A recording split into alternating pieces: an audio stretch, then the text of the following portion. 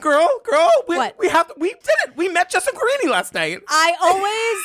We did. I'm gonna save what I'm gonna say. We're gonna talk about it later, right? You guys come to the after party for this episode. We spent the entire evening with Justin Guarini. Yeah. You're gonna hear the whole thing. He's like a huge TCO fan. I think our booth at the after party is gonna feel real empty because a certain someone isn't gonna be real snuggled next to me because that's what happened last night with Justin Guarini. Justin Guarini snuggled in. Justin, listen, I'm available for From Justin to Patrick. I'm available for it. Snuggler. He snuggled. Jillian Pensavalle. Patrick Hines. We forgot that last week. Oh, and no one came for us. I know.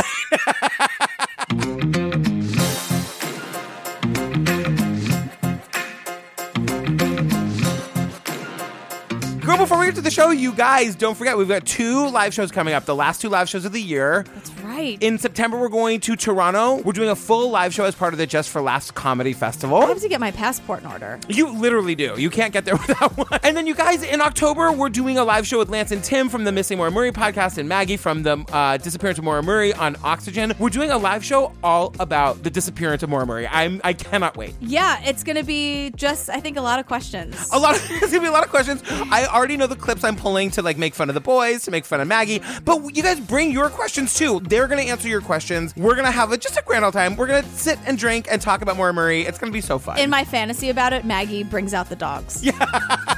And then it's just me on the floor with the dogs, and you guys can do whatever else you want. You guys also, Patreon, look, we are almost done with the disappearance of Madeleine McCann. Do you want to give them a breaking news about what we're doing next? Yeah.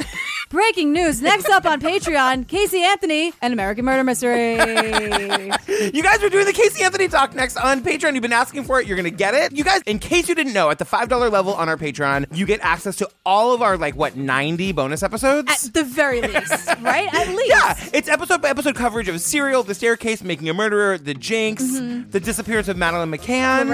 Lorena. And then early on, if you go back, it's just us hanging out, Madonna's Truth or Dare, extended outtakes. There's a whole bunch of stuff. Yeah, you binge it all right away. As soon as you join, you get it all instantly. Yeah. And at the $7 level, you get the after party, which we've already mentioned this week is all about our full long night hang with Justin Guarini. Just one other thing we have to say is also this week, right now, on the Patreon at the $5 level, we did an interview with the director of that documentary, Upstairs Inferno. Robert Camina. So if you don't remember, that's the one about the 1973 arson at the Upstairs Lounge in New Orleans. Yes. Where 33 people died. It was the largest gay mass murder before the Pulse nightclub shooting. Yeah, it was horrible. It was a really lovely conversation. It was, and something really fascinating about it is that there were 3 unidentified bodies that they didn't know who they were, and they were buried in a pauper's grave. Robert Camina, the director, was able to definitively identify one of the unidentified bodies, and we talked to him all about it. I don't know how he did it, but it manages to be a fun and also incredibly moving and educational conversation, so please go check it out. The story needs to be told, so we want to share it with you. We're going to play a few minutes of the interview at the end of this episode, and you can hear the whole thing at the $5 level on the Patreon feed. There ain't no party like a Patreon party. Right. Because a Patreon party has a lot of things.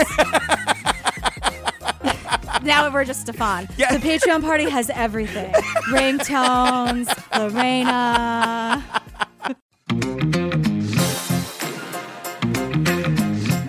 Girl, what are we talking about today? The Cheshire Murders. I, first of all, learned how to say the name of that town. It's not Cheshire. It's not, like we said in last week's episode. Yeah. It's not. So now I have it spelled Chesher every time it's mentioned so that I know I don't say the name of the town wrong. You know how important that is to me.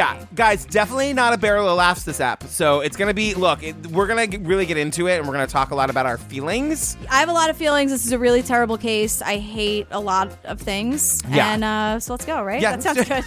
That's a great way to start an episode, right? I hate everything. And are we rolling? There's not one word that I can use to describe our town, but it's a phenomenal town. 2 men came in and proceeded to do all these awful things to the girls. They set the house on fire and killed them all. Komisarevsky was arrested for 18 home invasions. The warning bells should have been ringing very loudly. If anyone's implying there's a realistic hope that these guys would ever actually be executed, I think they're misleading you. The absolute evil that attacked us versus the goodness that they represented, it's just worlds apart. If closure brings forgetting, I don't want that closure. So this movie opens with this like terrible 911 call. Yeah, so it's Monday, July 23rd, 2007. And I'm always kind of shocked at like, oh, that's not that long ago. I know. Whenever something happens not that long ago, or especially like on the East Coast, I'm like, oh my God, that was yesterday. Yeah. We have a lady who is in our bank right now who says that her husband and children are being held at their house. The people are in a car outside the bank. She is getting $15,000 to bring out to them that if the police are told, they will kill the children and the husband. So the woman in the bank is named Jennifer Pettit. So this whole horrible, horrible story is about the Pettit family. And we hear on the phone call, the bank teller, the manager, whoever, like actually the very unlucky person who had to call 911 and tell them what was happening. It's 9:21 in the morning. That bank just opened. I mean, the coffee isn't even brewed. And this is what you're dealing with. I know. It's horrible. It's probably a Monday. It was a Monday. Oh my God. I know. It's horrible. And we see Jennifer on some of this CCTV footage that we've been screaming about, and like, how is it just not better footage? I know. A lot of CCTV is just like a photo every couple of seconds. Yeah. So it's always very choppy and grainy and no audio, Yeah. and they delete it after 30 seconds. It just makes me crazy. I hate CCTV. Do better. Who do I talk to? Like, we could be saving lives and solving crimes and finding children. You were talking about this in the Madeline McCann episode. Yeah, because it's like, oh, has no one called about a missing child in the last 15 minutes? Let me reuse this tapes from 1987. Why are you still using tapes, number one? Why is it not all digitized? I know. You guys, we could put a man on the moon. I know. It's also Monday morning for this cop who was like just trying to have his cup of coffee, and he at one point you can basically hear him scrambling for a pen. He's like, the who's he? What's that? Okay, she's still in the bank? Yes, she is. Okay, she's being held, or her husband and family's being held? Yes. At their house? Yes. They're tied up. She said they drove her here. I'm trying to look and see where she's gone. She went outside, but I don't... Oh, wait, I see her walking now. She is petrified. I'm pretty mad at the cops in this documentary. Same. So I don't feel bad for Bob that he can't find a pen. It's the least of my issues. Yeah. So then all of a sudden we're cutting to like the images of like a burning house. Right. And we see these police cars are smashed up and this other car is smashed up and these two guys are on the ground. And basically we learn that whatever was going on in that house, the two guys who are responsible, these Nimrods, were trying to leave the house that they just set on fire. They got into like the family car. They tried to like bash into the cop car. Upon arrival at the victim's residence, the first officer observed two male subjects exit private residence and also observed the private residence fully engulfed in flame. The suspect vehicle rammed the Cheshire police officer's car and continued on Sorghum Mill Road. Yeah, 26-year-old Josh, and I'm going to try the name. Yeah. We're going to call him by his first name. We just had a conversation about this, about how calling him by his first name kind of humanizes him. His last name is so long and hard to pronounce. I think we would just stumble otherwise. But it's 26-year-old Joshua Komosharevsky, I believe, Russian, and 44-year-old Stephen Hayes, which has a much easier name. Yes. So we'll just call them Josh and Stephen. Yeah. So we think they're garbage. Yeah, no, they're horrible. Yeah. They're horrible. So I think they were seeing the cops, and I think they were like, it's a great idea. Let's just like bash into the cop car and the family car and try to get out of here. Yeah. I think that's really what happened, because it makes no sense to crash into a cop car. I guess there's not a whole lot of options in that moment. Well, the main option is to not do any of this to begin with. Correct, you guys. That's always the best option. Right. Don't get into a situation where you have to crash into a cop car. It's really bad, you guys. It's really, really bad. Tonight, police removed the body of one of the victims after a home invasion leaves a mother and her two daughters dead. The suspects, 26-year-old Joshua Komizarjevsky of Cheshire and 44-year-old Stephen Hayes of Winstead, were caught while trying to escape in the Pettit's car. Now, the only question remains that why did this happen to the Pettit family? So now we learn about the great little town of Cheshire, Connecticut. Here, I have a question. Mm-hmm. They call it a bedroom community. What is that? I had to Google it. It's according to Wikipedia, it is a residential suburb inhabited largely by people who commute to a nearby city for work. How that makes it a bedroom community, I have no idea. We are such city hicks because that's a real expression. And they also said something else, that it was known as the bedding capital of Connecticut, which is not related to bedroom community because they have a lot of bedding plants. Like plants. Like, what's a bedding plant? I don't know. I didn't even give it a goog. The point is, it's a great little town. Yeah. So we meet Cynthia, who is Jennifer's sister. I love Cynthia. I love Cynthia too. Cynthia's kind of amazing. Right. And she's the one that kind of gives us like what happened. Yeah. These two men came in at what they think was 3 o'clock in the morning, and they beat Billy really badly with a baseball bat. And then they proceeded to do all these awful things to the girls. And they tied them to their beds. About 9 o'clock, Jen was made to go to the bank and withdraw money.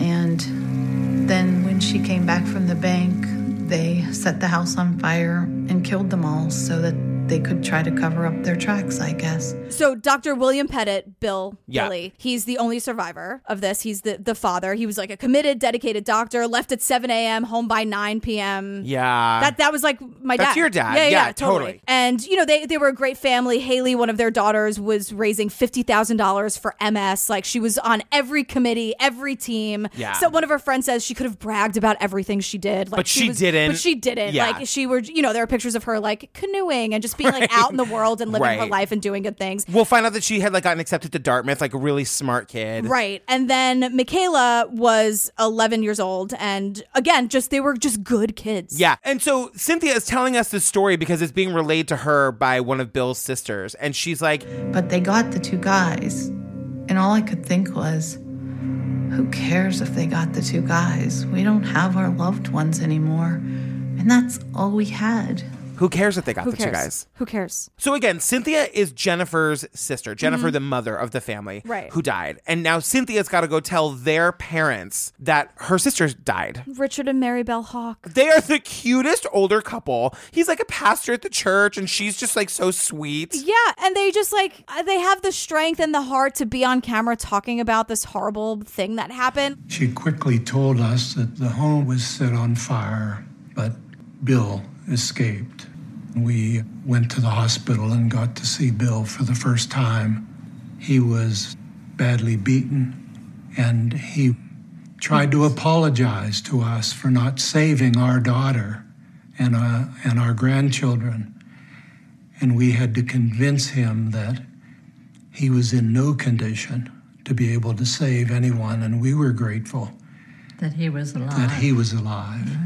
It's an interesting thing to talk about because everybody is on camera here. So all of Jennifer's family, the murderers, their families are on. Yeah, we'll get to them. Yeah. And I think that everybody really sees the value in telling this story. Yeah, I agree. I agree. And I don't love the way this documentary is structured. I don't either. Because we kind of get little pieces of what actually happened that night. Like we get the details sort of throughout in various mediums. So there's this one, it's like a radio interview where the radio person is talking about how the guys followed Jennifer and Michaela home from the grocery store one night. That's how they knew where she lived. Apparently these two losers followed Jennifer Hawk Pettit and her 11-year-old daughter to the Stop and Shop on Sunday night.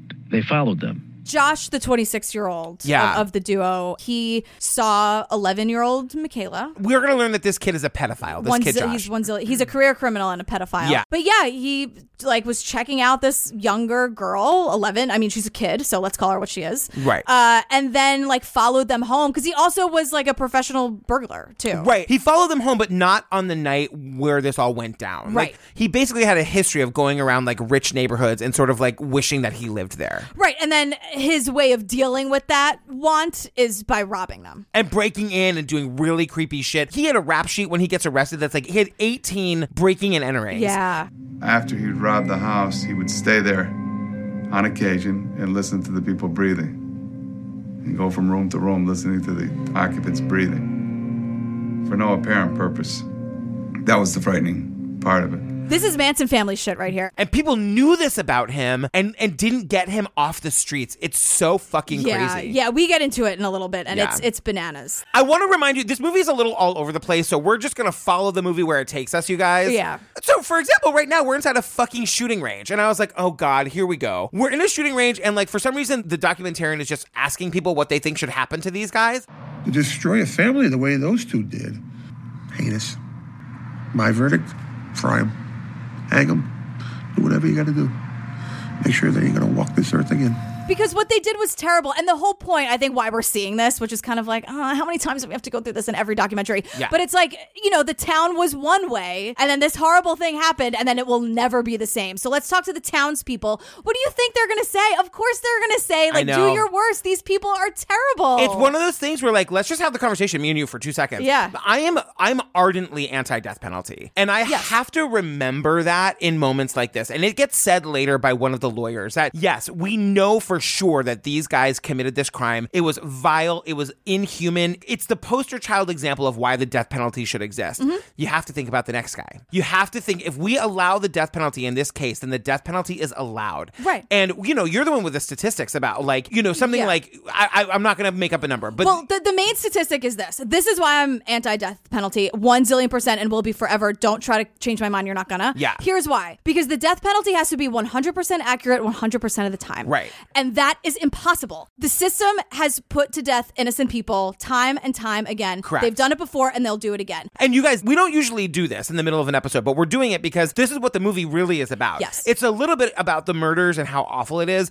but it's really largely a real hard look at the death penalty. Right, because the dad, the only survivor of these murders, becomes very, and understandably, very, very pro-death penalty. And he lives in Connecticut, where Connecticut seems to be anti-death penalty. Right. Somebody says to us, the last successful capital punishment in Connecticut took 25 years to actually make its way through the courts, and the guy was begging to die. Right. Because the death penalty, for however you want to say it, kind of drags out the story and the case for years and years and years. And last point on this, in Connecticut, I would hope it's like this everywhere, but they take pains to tell us in Connecticut, you can't have a death penalty case without a trial. I was kind of like, how is that not everywhere? I know. Thanks, Connecticut. Good on you. However. Right. And what that means is that this family now is going to be put through the trauma of having to listen to every gory detail of what happened to their loved ones. Right. Seeing the crime scene photos that were so bad, they weren't even released to the public. Right. And we don't see them in the documentary. Thank God. So we're at the point now where the family has a lot of questions about the timeline of when the police got to the house versus when the fire started versus when the police took any action and, like, what was going on in there. Right. And we learn from one of the defense lawyers of all people. Yeah. There are a number of things that happened in the house for that hour the police were sitting outside and did nothing. The strangulation of Jennifer Pettit occurred. The rape of Jennifer Pettit occurred. The pouring of gasoline occurred throughout the house, and the actual setting on fire of the house. All of this is taking place while the police are watching the house, setting up their perimeter. It's really outrageous. So I don't think that this is done very well in the documentary, because my big question was, like, are you saying that the cops were there for an hour and didn't take any action? And that is so unclear until the end, where they're like, yes, that's what we are saying. And apparently cops said they heard the girls screaming. That's another whole thing that we don't know if it's true or not. Cynthia tells us there were some police officers that, off the record, said to people in the town that they heard the girls screaming in the end. Did they try to enter? Did they not try to enter? I just want the facts. And nobody has told us what really happened. And there's that whole thing about, like, if the cops had been there and they had just gone in sooner, they could have saved them, maybe? Knocked at the door, made a phone call, right. Tried to just stop the momentum of what the horrible things that were happening. And this is coming, a lot of it, from the defense lawyer. Yeah. So when you think of it, it's like, I mean, this guy, he's just trying to say, like, yeah, oh no, my clients did this. Right. 100%. Right. However, the cops were right there, everybody. Right. And Cynthia's just like, I don't know what happened. We've asked a lot of questions, written a lot of letters, but they have not sat with me and they have not sat with my parents to tell us what happened and what unfolded and why and how. I believe that truly they think they did something wrong.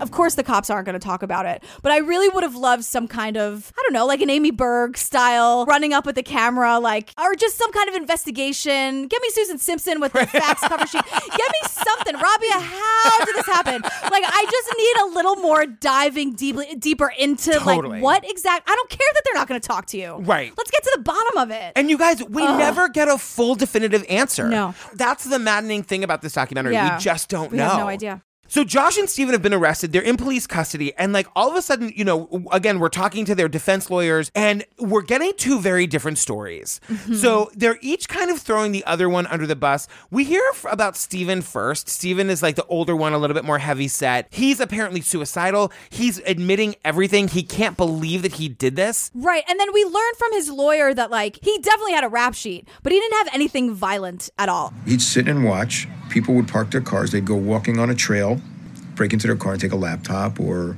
a radio or a phone.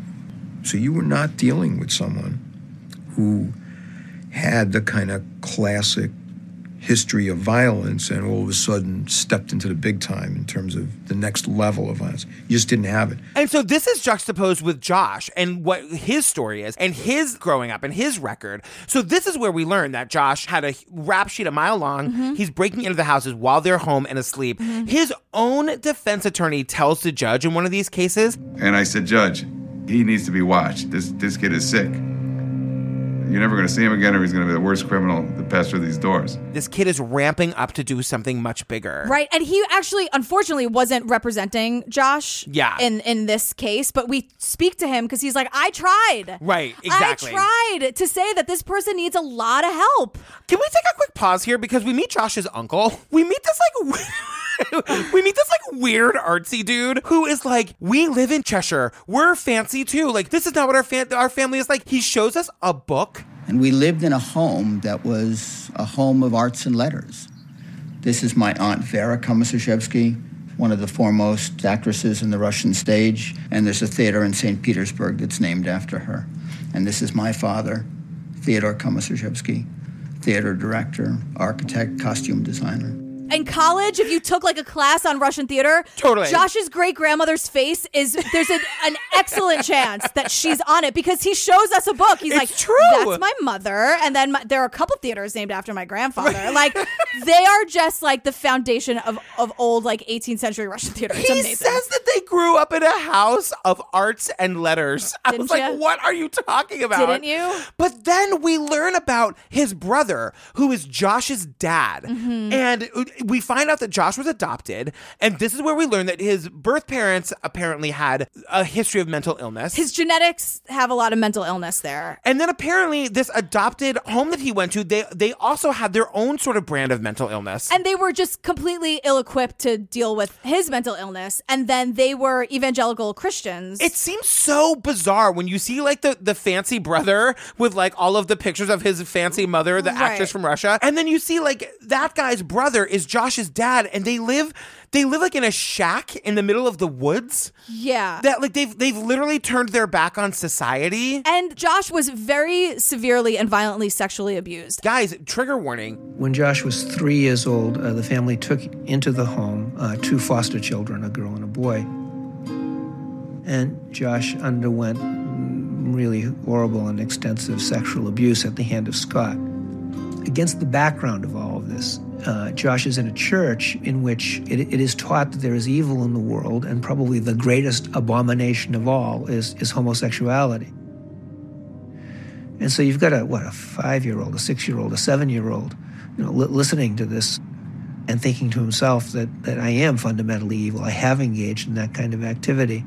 And really not being able to tell anybody about it. The bottom line is Josh had everything going against him. Yeah, he really didn't stand a chance with this family because when he had anxiety and trauma about the abuse, he was like sent to some like pray it all away camp, which didn't really help. I'm not a fan of this church. Which is super victim blaming. Yeah. But just real quick about the families, because we're going to get into Stephen's family in a minute. Yeah. I just want to say, I can't remember a time when we watched a documentary where the family of the people who did it were so vocal saying like, they're a monster.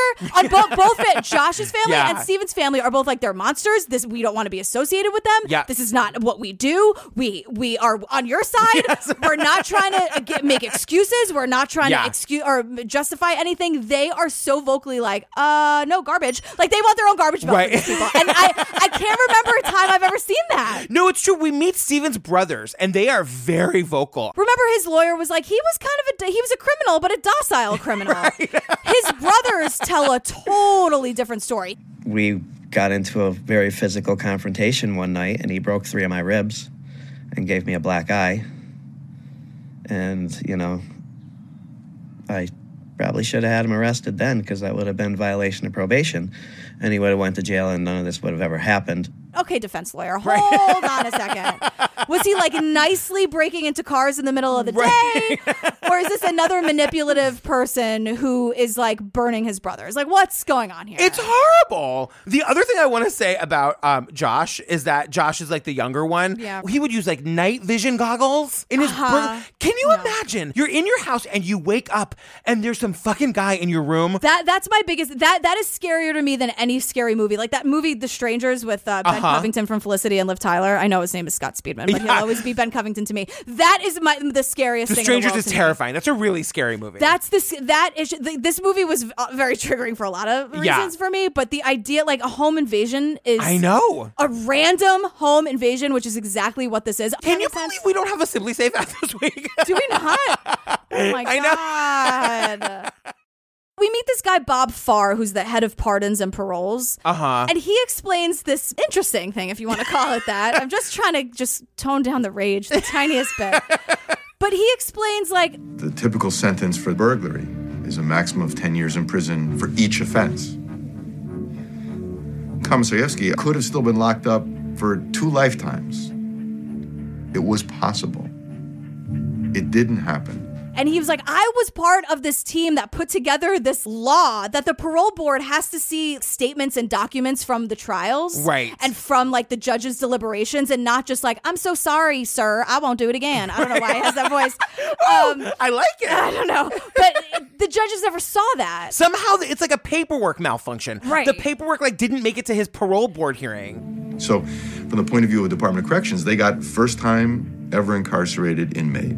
Young, white, bright, homeschooled, remorseful, never identified as a person with high mental health needs because he didn't come across as that type of person. He was a real manipulator. And Bob, once again, is like, I tried. I made the law. I know. Like, what else could I have done? I tried my best. I can't hold everybody's hand through everything. God damn it. I'm only one guy. He gets paroled, and this triple murder happened like 3 months later. Yeah, very, very soon after. He should have still been in jail. For 180 years. Yeah, for 180 years. It's true. Mike was there. He did the math. Well, 18 burglaries and a max of 10 years apiece. Mike's like, that's 180 years. I was like, is it? Let me get my app out. My calculator app. Super hot and smart. So now we get a little bit of the backstory of how, because I'm kind of like, these two jokers, these two like dummies who murdered these people, how do they know each other? And we get the backstory on that. They are a little bit of an odd couple. It's so weird. 26, 44. Right. Different rap sheets. Totally. Yeah. And it's funny because like the little skinny one is the mean one, and the one that looks like the mean one is like the less mean one. Josh is the mean one. Yeah. Josh, the 26-year-old, is the mean one. So we get this whole story where they were like living together in a halfway house. I saw Steve and Josh together every day. They were always talking because Steve was very, very versed in recovery. His nickname was Mr. N.A. And I think Josh kind of absorbed a lot of it and was able to get that knowledge from Steve. So basically that's how they knew each other. And you guys, they decide to not stay sober very quickly. Like, this is not a friendship made in Narcotics Anonymous. Right. Like, one of the, I guess, like a social worker who's like, look, Steve's name was Mr. N.A. He knew the program so well. And I'm like, well, not that well. Right. Because he's robbing houses and doing horrible things to innocent people. So now we get like the weekend of, and this is where we find out that Steve, the older one, that Mr. N.A., he had been living with his mom and his brothers in this like 1-bedroom apartment. I don't know why this family is so down on their luck. The brothers seem totally normal and fine. Yeah. But for some reason, they're all living together in a 1-bedroom apartment. It's miserable. Yeah. Things were already falling apart. The lies that Stephen had been telling for the last 2 months were coming back. My mother was finding out about it. She was getting ready to boot him out. I don't care what you have to do. You need a halfway house. I don't care. Get out of my house. So that was Friday. I don't know the specifics of what happened Saturday and or Sunday, but, things were definitely ramping up to something. And so Saturday and Sunday, the brothers say, we don't really know what happened, but we find out that Steve gets a whole bunch of drugs and barricades himself in a hotel room, and he tries to basically commit suicide with the drugs. Right, by overdosing. And he doesn't go through with it, and he goes to a meeting, and he sees Josh at the meeting. And that's where Josh is like, hey, let's make some real money this weekend. Right. And so now Caroline is the young girlfriend. Right. Caroline can't get a hold of Josh and ends up talking to Josh's mom. Yes, I totally have this note. And she told me that Joshua went out late that night and he was wearing dark clothing like his hoodie.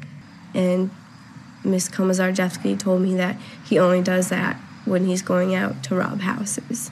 You know whose mother doesn't say that when she leaves the house wearing all black? Mine. My mom's like, does today end in Y? Great. Yeah, no, she's wearing all black today. She's wearing all black today. She knows his house robbing clothes. He only does that when he goes out to rob. Okay, well, can you tell him Caroline called? Click. Caroline. Did she do the talking to the mom voice? Hi, Mrs. Josh. One more thing about how the cops are just awful in this situation. Yeah. Even though we don't know the timeline, we get a lot of press conferences of the cops being like, you guys, tragedy aside, we're fucking great. They are patting themselves on the back left and right. And we get this Michael person, the Cheshire town manager, who cares? Right. But he's saying, the police force is amazing. And I think today exemplified the finest of what the police and fire are all about in this community. And I can't thank them enough because without their great work, this could have been a far worse tragedy. And me and Cynthia, Jennifer's sister, are like, how bad does it have to be? You prick. I know. Honestly, I know. It could have been a far worse tragedy. 100%. It's a miracle that William Pettit is alive. I know. Absolutely, it is. The look on your face. He says the term a far worse tragedy. I know. And Cynthia's gets her TiVo bloop, bloop, bloop, bloop. She had to rewind it 6 times, as did I. Did he just say it could have been far worse? Go watch it. If you watch this documentary for 30 seconds, watch this piece of shit with a straight face pat themselves on the back. What a great job they did standing out there for a half an hour while these unspeakable things are happening, and they're like, oh, is it on fire? How high are the flames, Jeff? You think we should go in now? Oh my God, is it a tragedy enough yet? How bad is the tragedy? How great are we going to look here to save the day? It's almost like they wanted it to be as bad as possible so they can come in and swoop in and save the day. But they didn't save the day. Here's the thing. They know that this family is being held hostage inside. What is being decided out there? Can I get a little knock on the window? I know. You don't even, if you don't want to bust the door in, and because some of the neighbors are like, that's kind of the downfall of living in one of these sleepy, beautiful towns. Yeah. That the cops don't know how to handle when something real happens. Right. That's not me talking. That's a quote from the movie. Yeah. So I'm wondering if they were kind of like, shit. No, what do we do? Well, this isn't a cat up a tree. Did we, who was that guy who had that uncle in Nam? Does he know what the fuck to do? Or do we just stand here? Look, my mother told me not to show up to a house empty-handed. Does anyone have a rosé?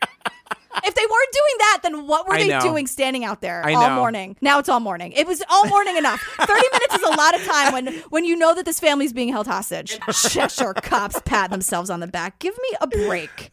So now the trial is coming up for the guys, right? What we find out is that both of the men had agreed to accept life without parole. Did they agree? I know. Oh, how nice. Oh, thank you so much, gentlemen, for accepting this. I know. But the idea is that they're doing that to spare the death penalty, and the city's not going for it. The city wants the death penalty, and in order to get the death penalty in Connecticut, there has to be a trial. We hope that that's everywhere. It's most certainly not, right. But I goddamn hope it is. But this is at the urging of William Pettit, the dad and the survivor. He's like, no. This is a death penalty case. You can't change my mind. And the state's like, all right, well, here we go. And this is where we find out that the thing about a trial is that the prosecution has to win. You have to go into gruesome detail about what happened, because the prosecutors must prove that the aggravating factors outweigh the mitigating factors, and the aggravating factor is unusually cruel and heinous. In other words, you have to prove that compared to other triple murders, this one is much worse. And the defense attorneys are saying to us, there's no reason to do this. Even if they get the death penalty, this is Connecticut. It's been a quarter century since we put somebody to death before. And at the same time, lawmakers are considering changing the death penalty law as this trial is happening. So there's already conversation about the death penalty not being a thing in Connecticut, which makes Dr. Pettit say, well, no, now he's doubling down. No, now it's got to be a thing. Exactly. And the thing about that, it just turns into something much bigger. It's years and years of appeals because the person convicted is going to appeal it. It keeps the wound open for the family for all that time. Instead of locking them up and throwing away the key and making them deal with what they did and closing the case, and then it's on paper, they are guilty of this thing, and now they have to pay for it, whatever existential way you want to say it. And it helps the family kind of move on in whatever way they can. Right. But every day of your life for years and years and years, because it takes them, 3 years before jury selection happens? Exactly. And it's every day of fighting for this and reliving the case and going on, the press tour and the radio shows to be talking about the death penalty when it's like, it's hard. It's hard. I get it, but it's hard.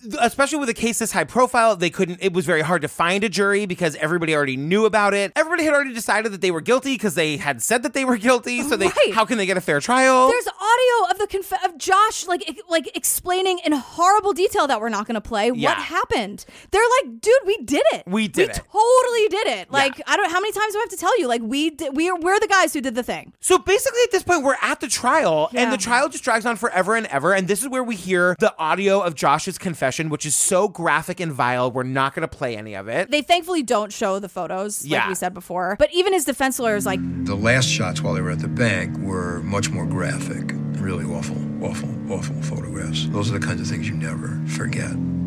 They kind of become emblazoned in your mind. Josh and Steven are trying to say, but he was the ringleader. No, he was the ringleader. But they're both admitting that they did it. Right. They assaulted these people. They strangled Jennifer. They tried to kill Billy, but it didn't happen. And then they burned the house down. And they ran away, and the cops were outside for 40 minutes. And Cynthia says this thing at one point that she felt that she had to go to the trial because she had to know. And she says this beautiful / heartbreaking, horrible thing where she's like, if there are things to look at that they had to endure, I feel like it's part of my life to know what they lived through or died through. And I just feel like it's not to punish ourselves. It's just to know in the end and have that finality of, oh, this is how it looked. This is what they say they did. What Cynthia's saying is like, I know it's going to be awful. I know I'm going to have to hear all of this audio, these confessions. I'm going to have to see these horrible pictures, but I have to see them because these people lived it. They lived it. Yeah. And Cynthia tells us that like she learned at the trial that Haley, the daughter, was alive. We at least know that Haley was alive when she was on fire. Yeah. It's horrible. And the reason Cynthia is in this position where she has to go to the trial is because the police refuse to give her any details about what happened. Right. And they say as much like, we don't give details like that out. They're not saying on the 6 o'clock news, right? This is Jennifer's sister. This is Haley and Michaela's aunt. Yeah. And grandparents. And husband, right. Because he was down in the basement and the cops didn't free him. He ran out by himself. He somehow got himself untied. It's a miracle. And free. Yeah. It is an actual miracle that he's alive. It's unbelievable. So now Cynthia's in this position where she has to be the strongest she possibly could be and sit in that trial. Yeah. And it's brutal. And it ends with them both being convicted and they both get the death penalty. So we get some on-screen text. We learn the most obvious thing. Of course, the police declined to be interviewed. Right. Obviously. They wouldn't even talk to the family. They were not going to talk to us. Yeah. Us. But the collective us, the royal us. And this whole death penalty situation cost the state over $7 million and counting because the appeals are going to go on forever. And in 2012, Connecticut abolished the death penalty, so they're serving life without parole. Right. They abolished the death penalty for any cases going forward, but it makes it very unlikely that these two are actually going to be executed. And then we see the cell that Steve is living in, and he's living like in complete solitary confinement in a cell. This is the way his incarceration will last forever. So, I don't know why we have to kill someone who's in a position like that. It's like being buried alive. Yeah, solitary. Look, there's a whole issue about solitary too, but from what I've read, it's no picnic. Right. So, and now he is in solitary confinement, and I feel nothing. Right.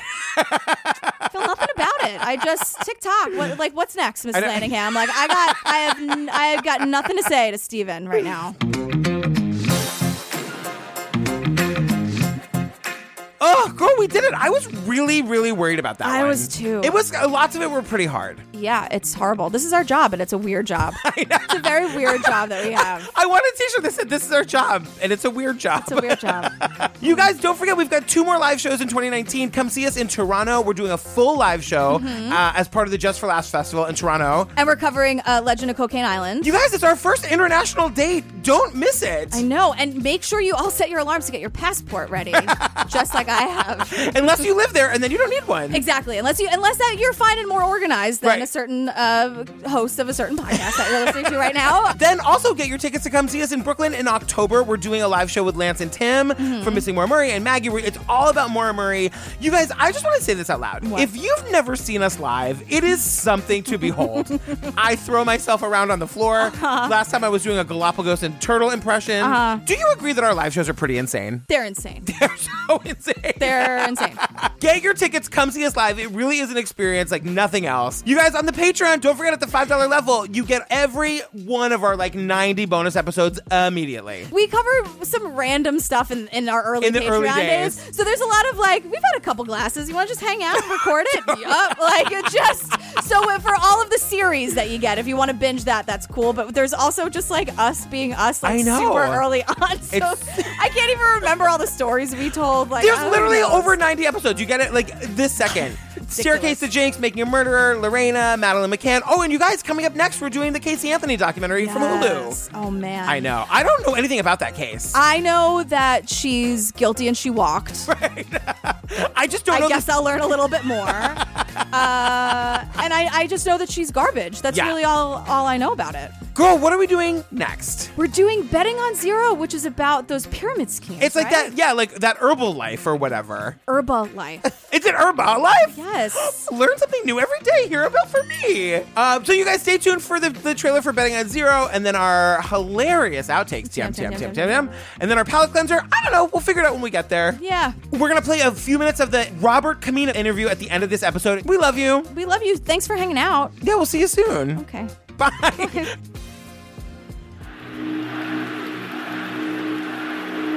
What are we going to learn? You're going to learn why Herbalife is going to collapse. Bill Ackman is on a holy war. A couple times we come across a company we think is causing harm. We can make money betting against that company. Herbalife stock goes down, we make money. Herbalife stock goes up, we lose money. And that's short selling. How much money have you spent betting against Herbalife? Over $1 billion. What are you accusing Herbalife of? Of being a pyramid scheme. This is a legitimate company. That's a bogus accusation. Multi-level marketing. They tap into beliefs we have that you can accomplish whatever you want to. The wildest dreams you've ever thought of can come true in Herbalife. They took my dreams, my hope to be successful. Yo perdí $16,000. Estaba invirtiendo $1,600 o más. $22,000. The kind of people that can do that, I mean, they're crooks. Carl Icahn, the famed hedge fund trader, taking out a big stake in the company, pretty much because he hates Bill Ackman. Since then, we saw the stock double. Ackman is a liar. He was like one of these little Jewish boys crying that the world was taking advantage of him. He essentially could crush Ackman short. I bought it because I really think it's a good product. He's not there because he believes in Herbalife's product. He's doing it because he thinks he can make money by squeezing Bill Ackman. This industry is going to continue to burn people. We haven't penetrated the markets and communities anywhere close to what we're going to see. And you, with us, it's family, and nobody messes with the family.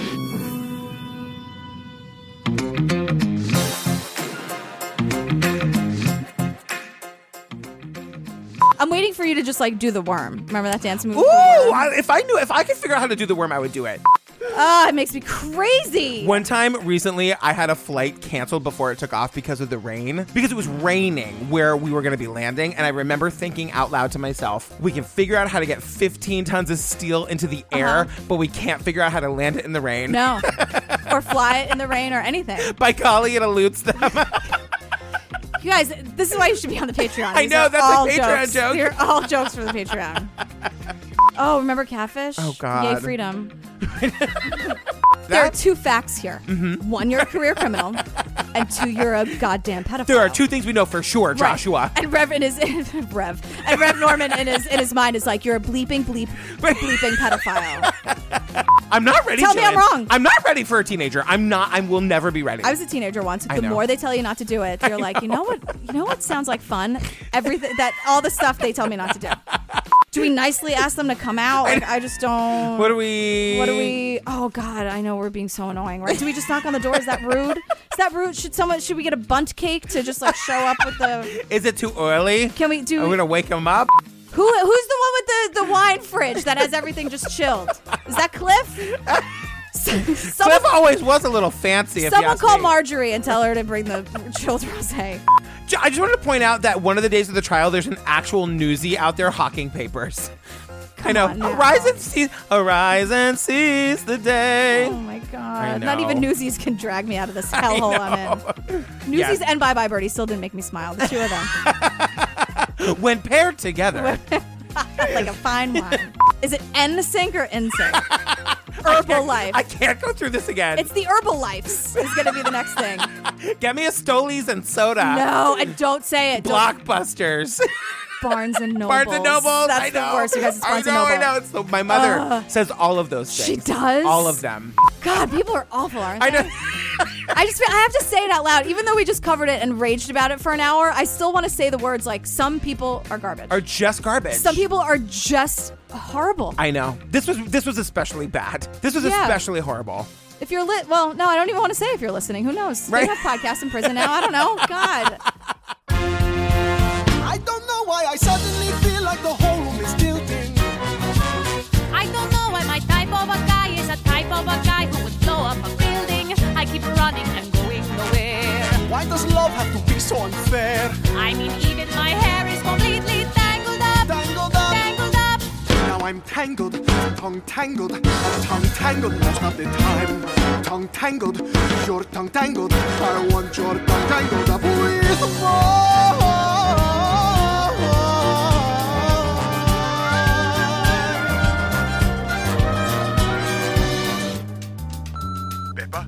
Peppa, sweetheart. Ivan? Where are you? Are you there? I understand if you don't want to see I have to see you before you leave town. I want to tell you. I need to tell you. Peppa. Damn it, Ivan. I don't know.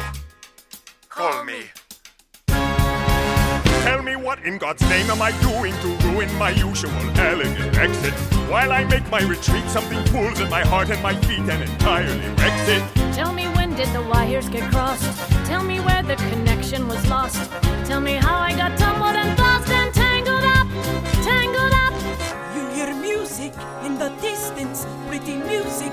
You think you're in luck, then the music gets louder and louder, and bam! You're hit from behind by the ice cream truck. I mean, what the fuck? You walk around scratching your head and repeating if only. And the question is, which would you rather be, totally tangled or totally lonely? That's a thought you can keep in your mind. That's a knot you can try to unwind. That's a thing to be sure to remind yourself when you fall in the same kind of find yourself, and you lose yourself, and you find yourself tangled up, tangled up, tangled up. I'm tangled, tangled up. I'm tangled up, tangled up, totally tangled up. I'm tangled most of the time. Like there must be some twist I want you tangled up with my usual exit. I'm tangled, looking most of the time.